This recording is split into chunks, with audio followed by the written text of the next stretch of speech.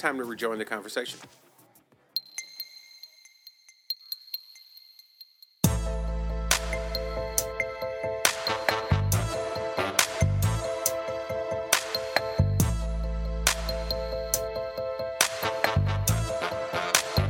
And we are back, and okay, here we go. Party politics. So, I was sent a link for a video, and the video was an interview with the rapper Killer Mike. He's one half of the group Run the Jewels, and it was on NRA TV. And it was with a black host of a show on NRA TV, Colion Noir. So I watched the interview, and there was several points in the interview that struck me, and I thought that it was really interesting having two black men having this discussion on that particular platform was very unique and enlightening. And so now I want to not only talk about that, but kind of unpack this topic that we've been dancing around for a while and have the gun talk. So, I know Mr. O'Connor has to leave sooner than anybody else, so I'm going to start with Chris.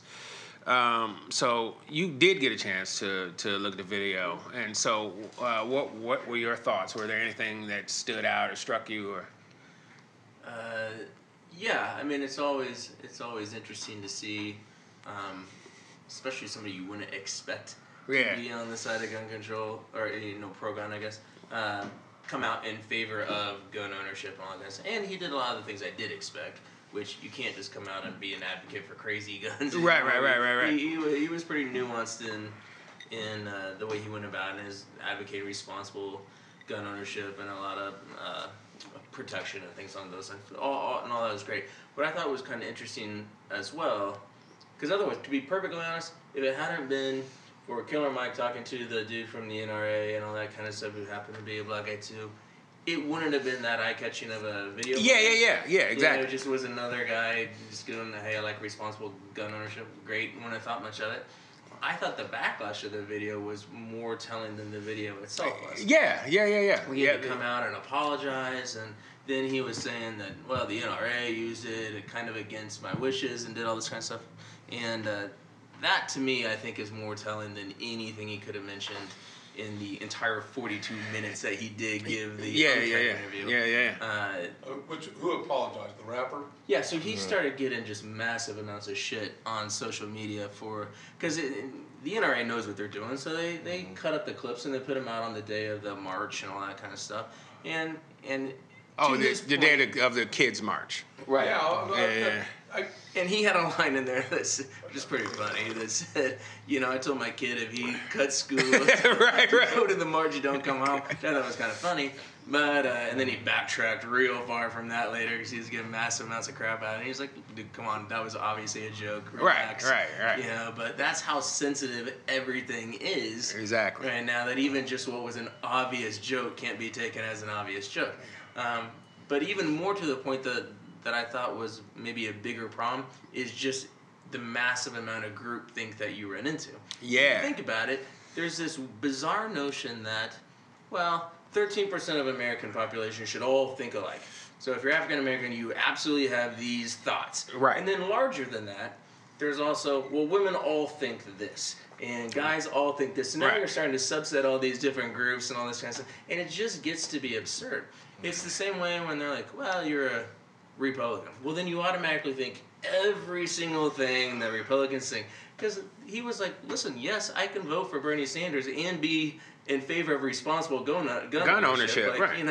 There's a million nuanced positions on these issues, and I find it bizarre that you're not allowed to have them. You always have to have the black or white extreme side of any issue, no matter what. And you're also supposed to get in line with whatever your party denomination is all the way through. That doesn't make any sense to me. No. Especially when we're advocating, why can't we get along? What's all this civil discourse about? Well, the way to get along is to start understanding each other's positions and stop arguing for the black and the white extremes on each side and figure out where the gray is. Because really, we basically all live in this middle gray area, to be honest. But you're just not allowed to have that position. Exactly. Yeah, I got to agree with Chris on that. I think that's the thing that bothers me most is that America has always been America because we can have our own opinion. It's called freedom of speech. And if we feel a certain way, we shouldn't have to apologize for how we feel. It's how we feel. It's our opinion. If you don't like our opinion, you have the right to not like my opinion. Exactly. You know. Yeah, but to I shouldn't be castigated because. I think that was the thing that got me too. It was not even the positions he was taking in the actual interview. It was the horrendous backlash from doing the interview. And I remember watching, I think it was a clip from Hot 97 in New York, and they were talking about, Ebro, and and I remember they were talking about the interview, and they've got this little sound effect that they always do. Congratulations, you played yourself. And I remember, they kept pushing that button, and I kept thinking, but what was it about what he said that was so wrong? Because going into watching the interview, I felt one way about guns, and I left with a much more nuanced opinion about it. I've never been, but what I realized was it wasn't that different than when I started, because I never had a problem with guns.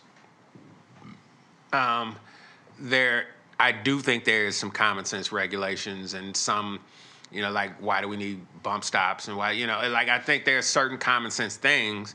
I think, I think the way you license getting a gun, should at least be as difficult as it is to get a license to drive a car. About a hunting license. Well, yeah. Most of the time you have to take a hunter safety course in order to get your hunting license.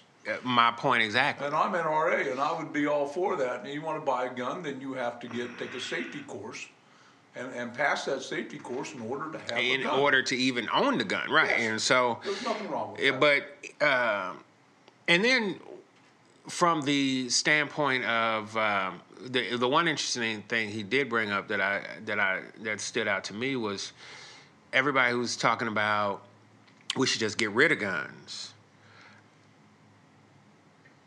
He was saying, where do you think they would start getting rid of the guns? The urban areas, which would leave you more vulnerable to the police, which would leave, everything that you fear now has the potential of being so much worse because the Second Amendment does give you the right to fight tyranny. Yeah. If you feel endangered, which is why so many people and cops get away with the "I feared for my life." If you fear for your life, you have the right to own a weapon to protect yourself. And in period. Urban areas, there are a lot of legitimate gun owners that have bought their weapon, passed the background check, have a registered licensed weapon. All the weapons that I have, except for the ones that I've inherited, are licensed weapons. Anytime I go buy a weapon, that weapon is registered. Not licensed, but registered. Mm-hmm. So if they were going to take the guns away, who's the first people they're going to go for? Exactly. The law-abiding citizen that's done everything right, that may just want to protect their house. Because at the end of the day, the criminal, he's not buying a gun legally anyway. So, or at least I would. He's right. He either got it on the black market or he stole it, or from some law-abiding citizen's house. So, yeah, I definitely left feeling less inclined to say, "Oh, certain guns should be taken away." I still don't fully understand why, outside of hunting or combat or something, why you need, an AR-15. But I did leave that interview going, but it is our right to own one. We, as a matter of fact, implied in the Second Amendment is our right to own the same weaponry as the military in case we need to fight a tyrannical government. But I don't know. Well, you're not entitled to the same equipment as the military. You're entitled to, the right to protect yourself. You have the right to gather in the sense of a National Guard for protection and things along those lines. You don't have the right to go buy a tank or an F-16 or whatever. Yeah, true. You can't do stuff like that. And so I got to turn my F-16 in? Maybe. It's a solid maybe. Gone it. Do you want to let them know what you think? And then I have a response. Yeah. I'm just kind of soaking all in and gaining some knowledge with this myself. I didn't get a chance to finish the full interview. I thought it was cool that, hearing Killer Mike's stance, especially with his background and his father being a police officer, and I think having some political influence as well in the Atlanta community, and just to hear that spectrum. And the little piece that I did hear of it, it's that kind of stood out was right in the beginning, the first 5-10 minutes or so. He talked about how guns help the black community. I really didn't understand that. Oh, well, in every major movement for equality, the fact that the black community was armed has helped us move forward. Not that, people were shooting people or killing people, but, like with the Black Panthers, let's say.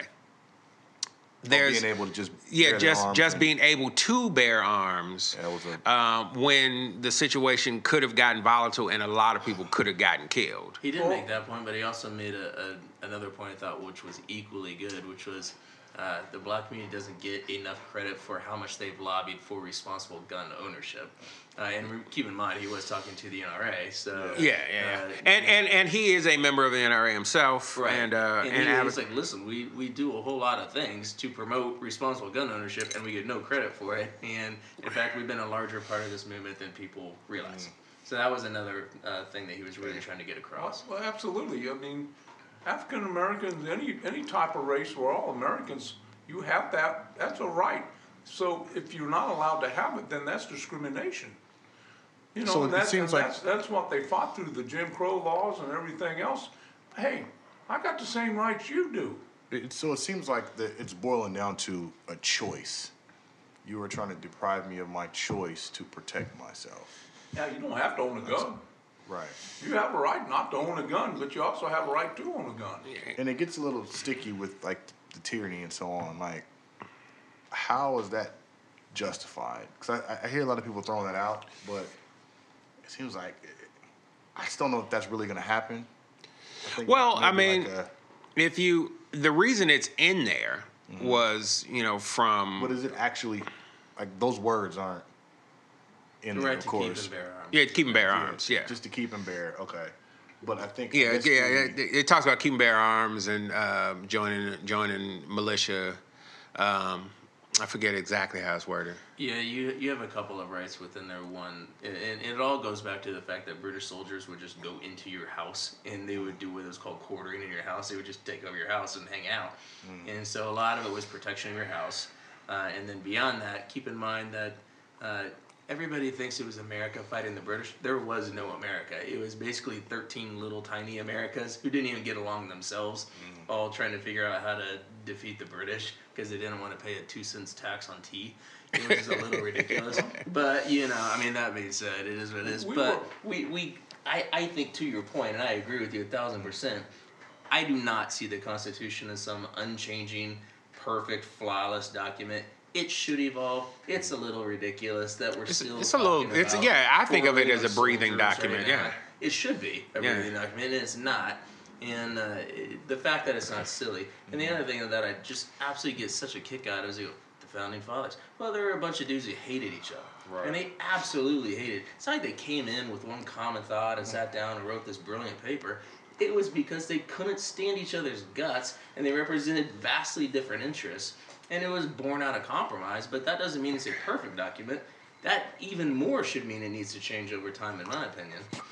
Born out of compromise. Wouldn't that be a wonderful thing anymore? Well, it'd be nice if it kept evolving, though. Yeah. Because the interests now have changed, and it needs to reflect the reality of today. And I don't think, to your point, you were talking about the first people they go after is, maybe the urban areas or law-abiding gun owners and stuff. One of the big problems that people throw out all the time is, we have such a proliferation of guns in this country because we have this insatiable appetite for guns. Yeah. And that's what floods the market with Yeah, them. So, America loves guns. Yeah, there are a lot of legal gun owners, and that's great. And they have 4, 5, 6 guns. Well, that's an enormous market. Yeah. You know? Let me add to that because I'm a member of a gun club, and 2 or 3 of us go out. Sometimes I go out by myself, but we go out as a group, and we line up our targets, and we're trying to test our skills.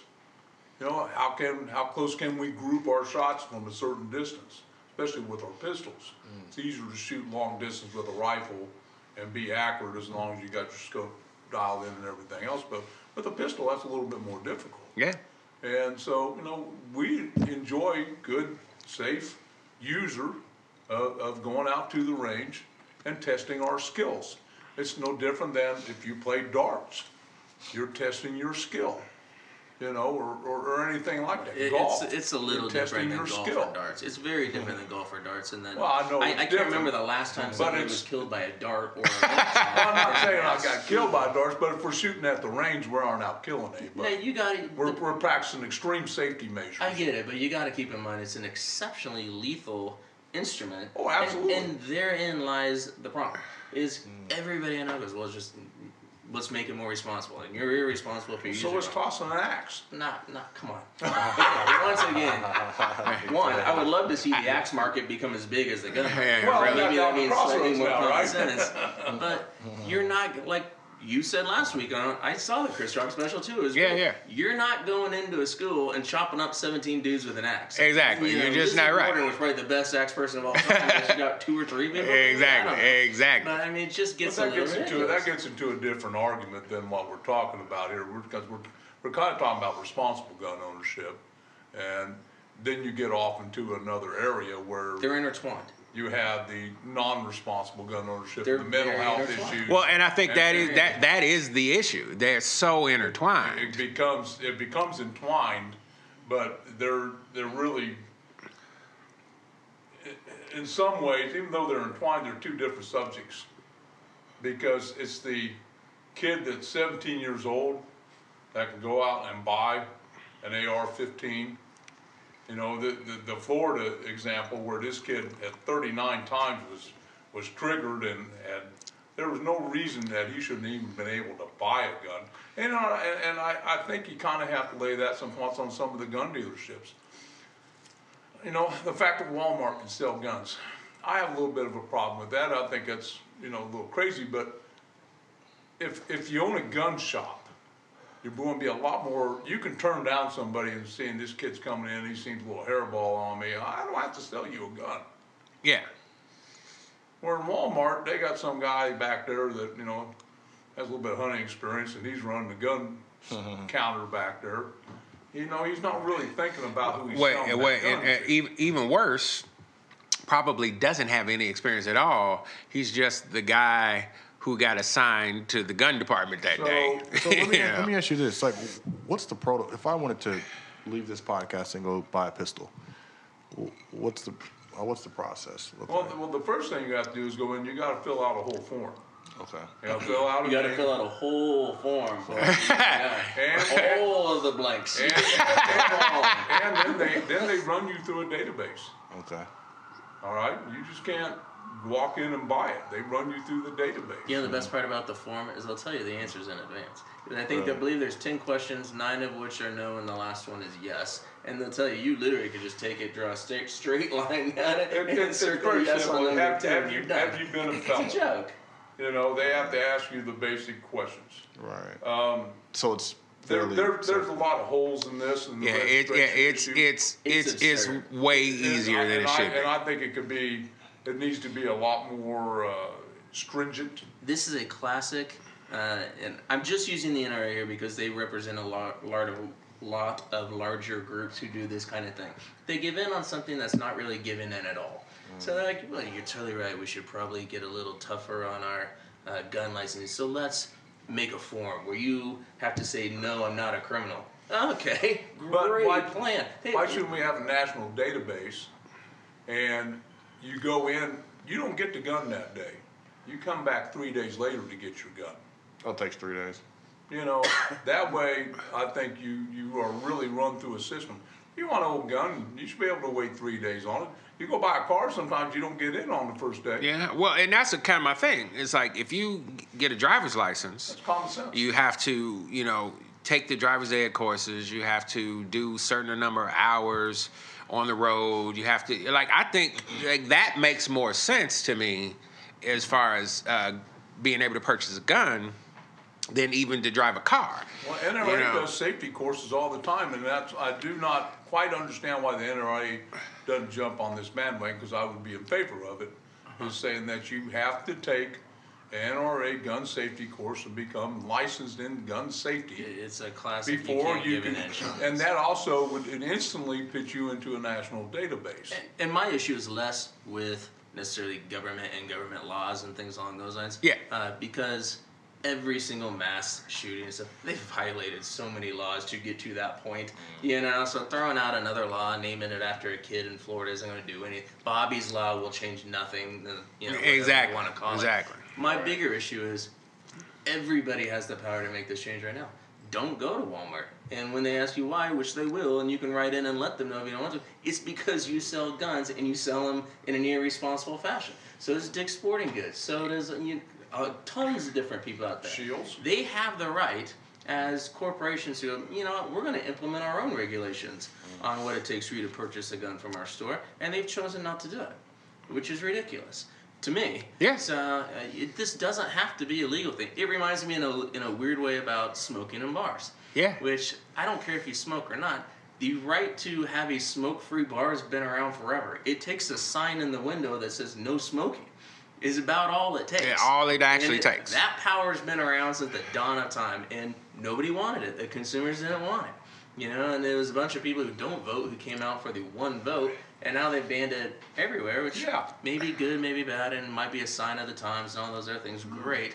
But that power's been around forever. I used to love to go smoke a cigar down at the Peanut on Main Street. Me too. I mean, that was just a great place to go Yeah. there. That old bar sitting there shooting the shit with everybody and having a cigar, having a drink, and get those cigar chow and some wings.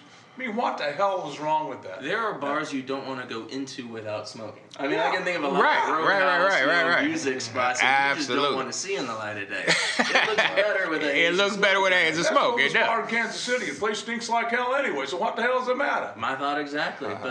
And again, you have the right as a consumer not to go there, and they have the right as a business owner to not have it. I just don't know why you need laws all the time, especially when they're just not really enforceable. Yeah. Well, and that's kind of my thing. It's, I've never been one for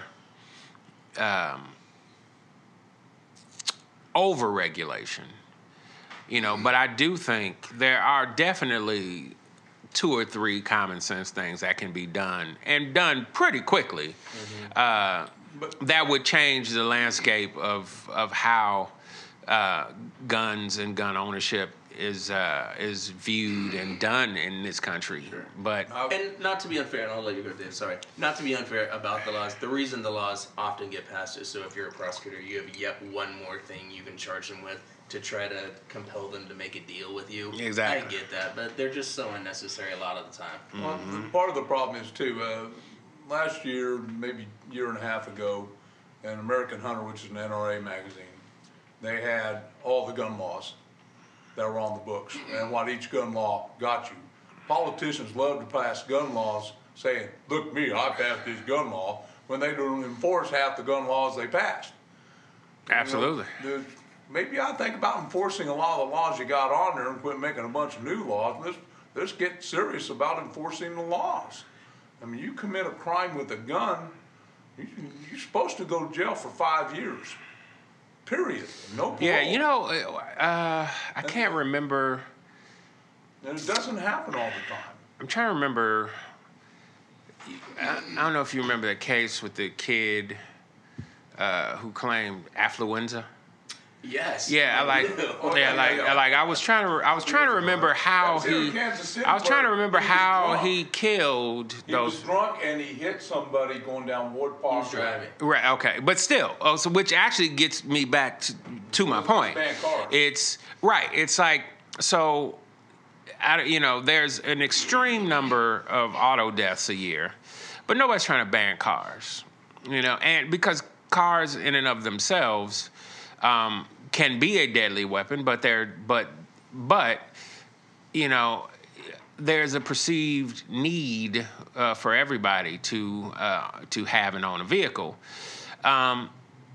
So I guess what I'm feeling anyway is that there is no perceived need by the people who are pushing to, remove guns from society.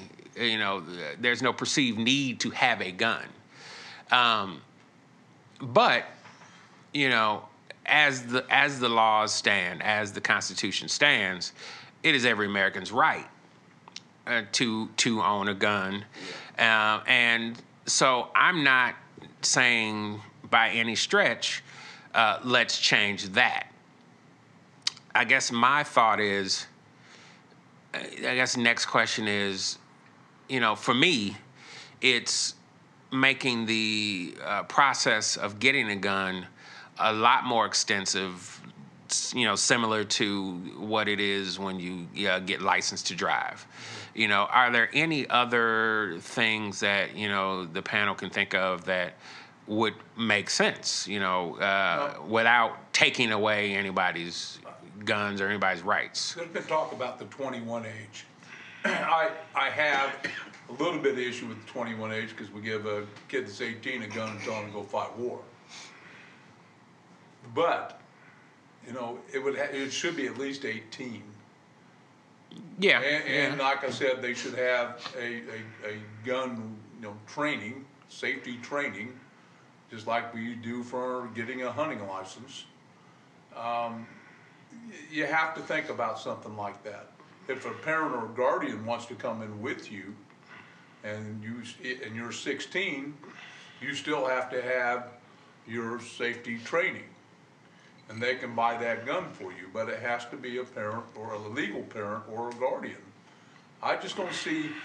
I mean, there was something in National Geographic years ago about the development of the teenage brain, and it was just fascinating to me about, some of them develop faster than others, but they're thinking, and if we go back and think about our own selves at that age, where the hormones are running through you and all the questions about manhood are running through you or womanhood, and you're kind of messed up puppy at that age. You don't really fully get everything that's going on out there. You really don't.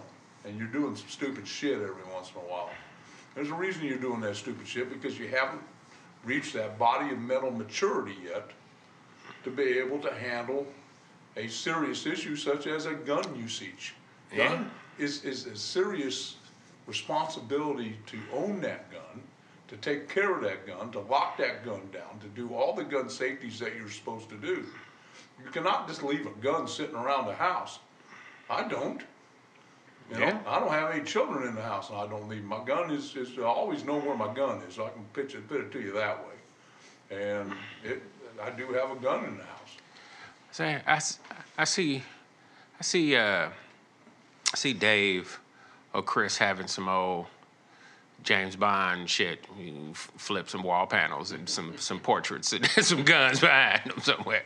It changes your mind when you do have a kid in the house, so what you're going to do. Yeah, absolutely. I always kept it right by my bed, just for easy, quick access, and you think twice about it for sure. Yeah. The other thing that came out in the video that I thought was really interesting was the fact, and he brought this up, he said the kids in Florida are viewed as heroes for getting up and speaking their minds, where the kids in Ferguson were viewed as criminals who were out there to cause trouble. Exactly. And that I thought was maybe one of the most interesting things that he said coming out of there. Yeah, that was actually pretty profound, and I think, being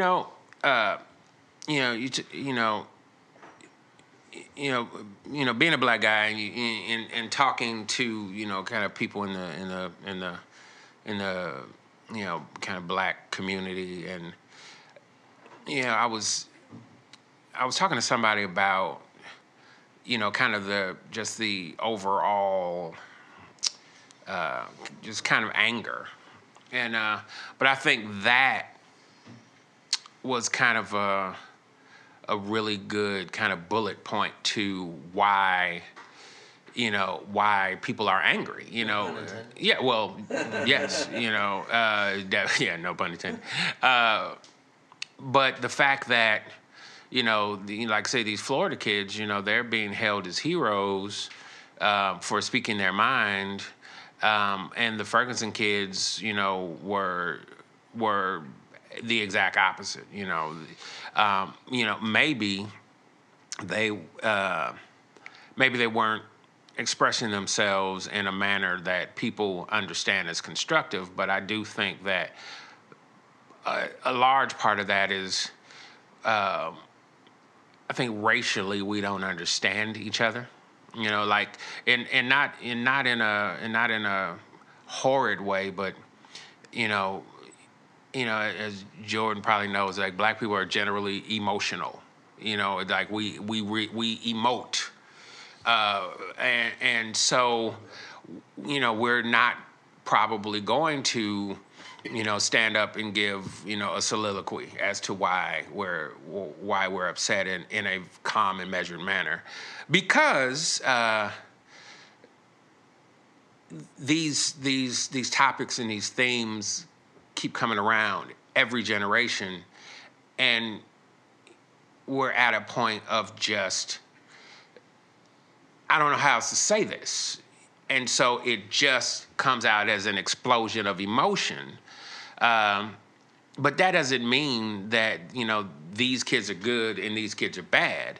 It's these kids have had one bad thing happen to them. These kids grew up in bad, and that in and of itself is going to change how you perceive. Right, how you perceive the world, how you perceive the issue. But we got to tell the two cities, in St. Louis and Kansas City. Yeah, but in Kansas City, after Ferguson, they had peaceful protest. Yeah, true. And St. Louis has, their community has gone south bad in some ways. And for reasons I probably don't understand or comprehend, I'm not going to sit here and say I do. But for some reason, some cities have peaceful protest and some cities didn't. Baltimore didn't. You look at, Chicago had pretty peaceful protest. Even New York really had pretty peaceful protest. You look at some of the protests that came when all that came down, and it was a rather interesting dynamic. Atlanta had a big protest. They didn't, they got out on the interstates. I think that was the wrong way to go, but they still weren't out blowing everything up and shooting people. So, it's that's an interesting dynamic from city to city. Sometimes they have their own personalities on how far they go, too. Well, yeah, I think, and that all has to do with, how local government, how local police interact with the public. I'm a huge, one of the things that he talked about in the interview that I always thought was interesting was, the police are in a lot of cities, and a lot of, African-American neighborhoods are more like occupying forces than they are like police. So, if you feel like you're occupied, you strike out against, the occupying force. If you feel like you're policed, you feel like you can go and speak to Officer Johnson because you know who Officer Johnson is, and Officer Johnson also knows who you are. I think No Violence has done a good, what they call NOVA here in Kansas City, has done a good job of that, where they pull in the different gang members and they talk to them and say, look, we know who you are. Keep your shit together, keep cool. Yeah, well, and that's the thing. It's you're always amazed, which is, I think why this, particular podcast, does well, is you'd be amazed at what just conversation can do. But, if you go into a neighborhood, you're already scared to be there, and, and you've never walked your beat. You don't go knock on door to door and say, hey, Mrs. Johnson, I'm Officer Miller. I'm, me and my partner are the patrol officers in your area, blah, blah, blah, blah. So it's you, your husband, oh, your grandson. Okay, what's your grandson's name? Okay, could you have a picture of your grandson? Okay. So you know what? I think I've seen him walking around the neighborhood. Okay, but when you start putting faces and names together, and then you're actually policing that neighborhood. And then when there's a call, it's not, slam them to the ground, slam them to the ground, kick them in the ribs. It's, hey, Johnny, come on, take you home. Like you out here, you wilding. Let me take you to your grandma's house. Or if they have to take you in, it's not, it's not rough you up in the back of the van. It's, just have a seat.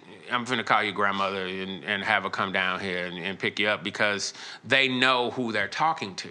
Or even on a different scale, they have conversations with people saying, look, if we tell you to stop. If we tell you put your hands up and let us do what we have to do. It doesn't mean we're going to arrest you. It means that we just have to deal with you.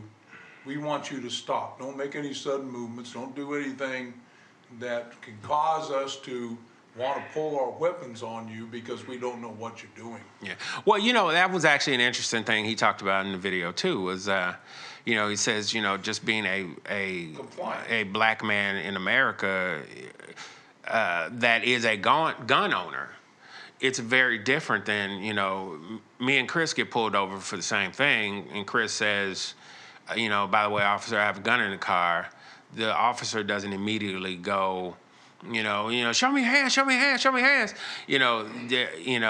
But if I get pulled over and say I have a gun in the car, I need to do that with my hand on the wheel. Yes. And there is a gun in this car, officer. I'll tell you exactly where it is. You can get it and inspect it.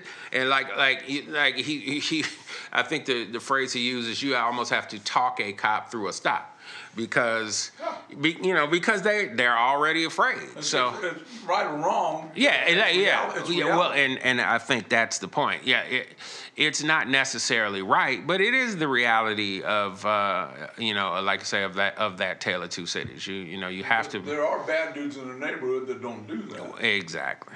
So they're trying to go home every day too. Yeah. Before you gotta get out of here, you got any other observations, Chris?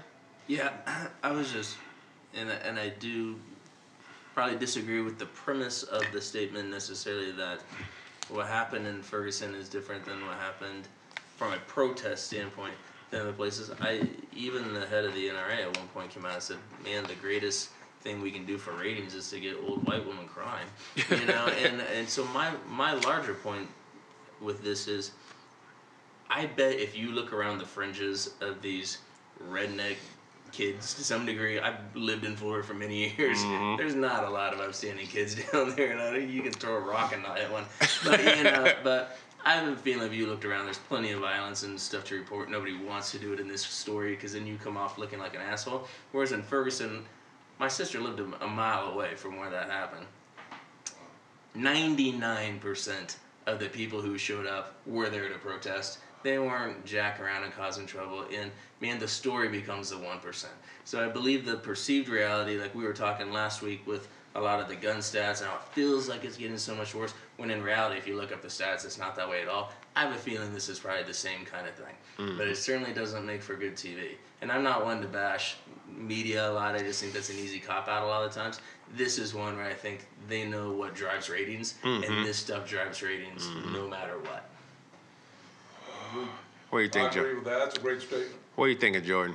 Like I said, I can see you your wheels turning. I'm just taking it all in, man. Because this is like one of those topics, man. At the job, it's like water cooler. People, hey, man, what do you think? What do you think? I'm one of those guys. I really don't like to chime in unless I have some facts, unless I have some reference point where I'm making any sense. Right. And to me, it's just right now. It's just so foggy, man. It's like the media says something, and then like a guy like Big Dave, who I know is part of NRA, he has one step. So it's like, where do you go with this thing? And honestly, a lot of the guys that I know that have guns are probably illegal. You know what I mean? So it's like, you know, this thing is it's just tough, man. It's a gray area. It's just hard. And to piggyback on what Dave said earlier, it's a responsibility at the end of the night, man. At the end of the day, it's a responsibility. And flat out just have some irresponsible people that own guns. How they got them or whatever, I don't think that's so much the issue. I think they're irresponsible people with guns. And I just don't think that can be solved. You know what I mean? That's, I don't know. So it's tough. And Yeah. I don't own gun. So it's. But I'm that's not really great. That's a biased at all. personal choice. Yeah, I'm actually going to get one though. I'm going to get one. You know, but if you want to own a gun and you want to enjoy the shooting sports, that's one thing, you know. And if you do own a gun, you do need to enjoy the shooting sports and go learn out how to use the gun responsibly, what that gun's going to do. You want to be accurate with it, especially if you have to use it for self-protection. And that's my thing. That I would just solely. I probably wouldn't want to go shoot much target I'd practice. much rather shoot some dude in the knee than, see, than that's the drop thing him dead. That's the thing that gets me. Like, You know, but that causes problems too, because then I get sued because I shot him in the damn knee in my house. well, one thing that So there's all kinds of gray areas there that you can run into. one thing I've always heard is like shoot to kill. If you draw your weapon, I don't you really kill want a to kill guy. the dude. I want to make sure he well, don't see, come that's back. that's the thing. I don't want to kill anybody either, but I feel like if If I had to, I would. I Yeah. do have that ability. Yeah. I guarantee you I do. and that would be my thing. It's like if I'm making a choice to purchase this weapon is going to be used to kill somebody essentially. I mean, if I'm protecting my home and somebody attacks my family, And he rushes you, what are you going to do? Well, you If honestly, he rushes me, I'm putting a bullet in to kill. your hope is that it's not Because used if he to kill gets to somebody. me, I got problems. It's to avoid a killing. Like, Yeah. and you know, it's funny. Like, my ex-wife and I used to live downtown in a large building with a lot of people living in there. And I feel pretty safe with you here because I was traveling all the time. Like, I feel okay with you here because there's enough other people around. And even at that, the chances of them picking our place out of everybody's to go after, we were pretty high up and all that stuff. Pretty thin. Once we got a house, it all became different because then I was traveling quite a bit, and then it's just luck of the draw. They will just pick anybody's house at some point. You'd like to get the person on the ground and tell him you lay there until the cops get here. So and you- hold a gun on him. That should be the ultimate goal. Right. So, and I did have to pull him once because kids were trying to break into our house, and I do feel like it put a quick end to a situation that could have escalated and gotten much worse. And I feel like it probably avoided something bad that could have happened out of that situation. But, one of the things that I think is a good one to remember at the end of this segment is exactly what you said. We always talk about having conversations. In my mind, I loved your answer about, I just like to sit back and listen sometimes. Because in conversations, it seems like it's a whole hell of a lot of talking. I don't necessarily think it's a whole lack of conversation as this country's from. I think it's a lack of listening, which is this country's from. And I think it's why you make sense almost every time you speak is because you did listen. And then you put your thoughts together and came about it from a reasonable point of view. That would be nice if we could all do that a little more. Amen. And with that, I think I'm going to let that be the last word. Too. I tell my wife that later. It never works with women. It does not quite work the same thing with wives, but Exactly when did you listen? exactly. I think on that, I'm going to end this segment. I don't know if we've solved any of the world's ills, but I knew we'd eventually have to have this conversation in full, and I'm glad we did. So, with that, we'll be right back. Hey, you having a good time? Let me introduce you to a couple of my media brothers. First, www.americathemixtape.com, a cipher on American politics, society, and culture. And where'd I get that mixtape? Of course, www.cornerbodega.us, purveyors of urban culture. Come on. Let's get back to the party.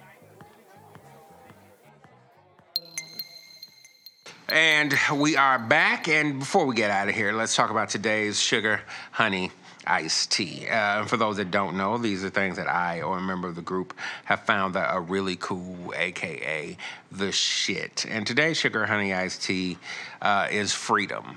And I'm not going to give you too long and drawn out a thing, but I do want to say to be truly free, that means that you can make decisions from any vantage point you want, except for fear.